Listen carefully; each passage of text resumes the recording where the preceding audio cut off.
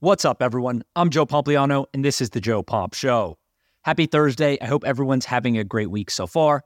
We got one thing and one thing only to talk about today. It's Netflix getting into live sports entertainment.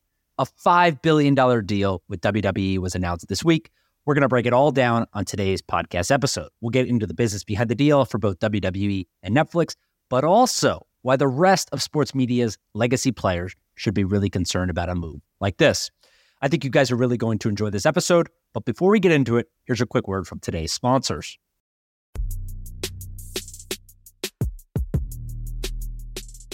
All right, so let's start with the obvious. What exactly happened? For those of you who haven't read the details of the deal, essentially what happened is that Netflix has announced the deal with TKO Group. Now, TKO Group is just the holding company for the UFC and WWE when they merged their assets together last year. So Netflix signed a deal with TKO Group that will bring WWE's flagship program, Raw, to the streaming service next year, essentially marking Netflix's first real foray into live sports entertainment. I called it live sports on Twitter and people got upset. We'll call it live sports entertainment. We obviously know that wrestling is scripted and some people don't consider it a real sport. All right, got it, great, cool. Live sports entertainment, the first real foray for Netflix in its history. Now, this deal is worth $5 billion over 10 years, according to a TKO Group SEC filing.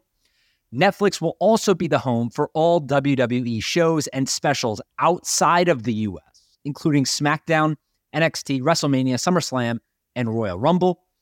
WWE will still be in charge of the event production, so that won't be Netflix handling the actual production of the event. But WWE will handle all of that and provide Netflix with about 150 hours of content annually for his service. This announcement came just 1 hour after WWE announced the appointment of Dwayne "The Rock" Johnson to the company's board. They're paying him $30 million as part of the deal and also giving him full ownership of The Rock trademark. That's obviously a huge asset to him and his business as well. And TKO Group shares went soaring. Investors loved it. The holding company opened up more than 20% on Tuesday, adding more than $1 billion to its market cap in just a matter of minutes. Now, the reason why this was such a big deal is because no one saw it coming.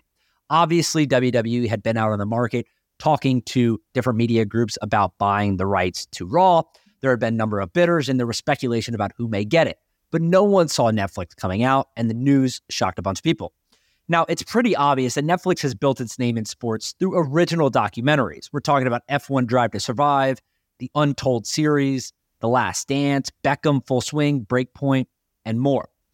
But the world's biggest streaming service has continuously said over the years that they weren't going to get into live sports rights because they were a little bit too expensive for its taste and they didn't think that they would be profitable in the long run.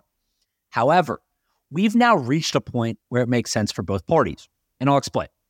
Netflix has 80 million subscribers in the United States and Canada. That gives WWE more domestic distribution than it had on cable television. USA Today, for example, and when you include the distribution they had in Canada, they were only in about 78 million households. So not only will they be in 2 million more households on Netflix in the US and Canada than they were on cable television, but that's not even counting Netflix's 180 million international subscribers. So the distribution for WWE is off the charts. That's not something that any other streaming service in the world today can offer outside of Netflix. Now, the $500 million annual deal also represents a 30% increase in payment for WWE, depending on how you want to calculate international rights, but it's somewhere around a 30% increase in annual payment. And Netflix gave itself the option, this is important right here, Netflix gave itself the option through the written agreement to either cancel the deal after 5 years, if it's not going well, or extend it for another 10 years after completion. That's important because they give themselves not only an out, but a cheaper way to extend the deal if it's going well. The reaction is overwhelmingly positive, said WWE president and former super agent Nick Khan on the Pat McAfee show. He continued, if you look at the streaming wars, Netflix has sat at the top of that perch. They continue to sit at the top of that perch. It's an entity that everyone knows, certainly in our sphere, has and subscribes to. We think it's a great way to grow the WWE audience while also growing the Netflix subscriber base. Speaking of Netflix, the strategy for them is pretty simple too. WWE provides Netflix with 52 weeks of content through this deal, including 17.5 million unique viewers each year. WWE is a natural transition into live sports entertainment because wrestling is scripted, just like Netflix's most popular movies and shows. Netflix can also expand on the partnership by leveraging WWE's valuable intellectual property to produce unscripted or scripted content that acts ancillary to the WWE content that they're getting through Raw. And maybe the most important thing out of all of this is that Netflix is going to significantly widen the content offering that they have for their subscriber base through this deal. That does one very important thing. It most importantly helps reduce churn. Netflix already has industry-leading churn, and this will only make it better. For context, in 2023, Netflix had $6.9 billion in free cash flow. They are the only major streaming company that's profitable, and their 2% churn rate is significantly lower than Disney Plus's 5%, Hulu's 6%, Max's 6%, Paramount Plus's 6%, and Apple TV Plus's 8%. You saw what Drive to Survive did for Formula One. WWE President Nick Khan also said on Bloomberg TV. We think the WWE audience, already big on a global level, only gets bigger with a show like that. So obviously they have some ancillary content offerings that they're planning on doing on Netflix too. Now that's not to say there aren't some concerns. There certainly are. Like I said before, WWE will continue to handle all production of the events. But Netflix, on the other hand, has only live streamed a few events, and they commonly mess it up, including spotty coverage of the Netflix Cup and an hour-long outage for the Love is Blind reunion. Add in the fact that Netflix recently implemented an ad-supported tier, and the coverage is going to be a little bit wonky between the action for premium Netflix members. One of the most important details of this entire agreement is that there's going to be a difference between what ad-supported members see on Netflix versus what the premium members see. Obviously, most of the members are premium and they don't get ads on Netflix today. But instead of commercial breaks, they're going to have to script content around that so the people who do get commercials see commercials, and the people who don't just look at a blank screen. Some of that is still to be determined, and we'll see how it all plays out. But most importantly to me, this deal also has real ramifications for the rest of sports media. Take ESPN, for instance. The rise of alternative content platforms has made it increasingly apparent that ESPN's future revolves around live sports rights. The network's studio shows are essentially interchangeable, maybe outside of First Take and one or two others. And there is a reason why they're spending billions of dollars every year on Monday Night Football, Sunday Night Baseball, the College Football Playoff, and a bunch of other sports assets.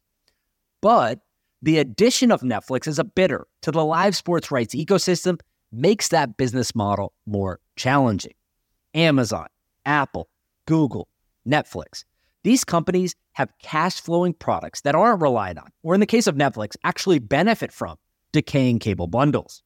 They will continue to bid higher and higher for these sports rights, using the cash on their balance sheets as a wedge to transfer people from money-losing products to their higher-margin core competencies, like Amazon Prime and Apple services. This was always going to happen. I, along with many others, have been talking about it for years. But the transition is accelerating faster than many people thought, and traditional media companies, like ESPN, are having trouble transitioning users from the cable bundle to their owned and operated streaming services, like ESPN+. Peacock's exclusive playoff game was an indicator of what's to come. The NBA will probably sell a portion of its next media rights deal to Amazon or Apple.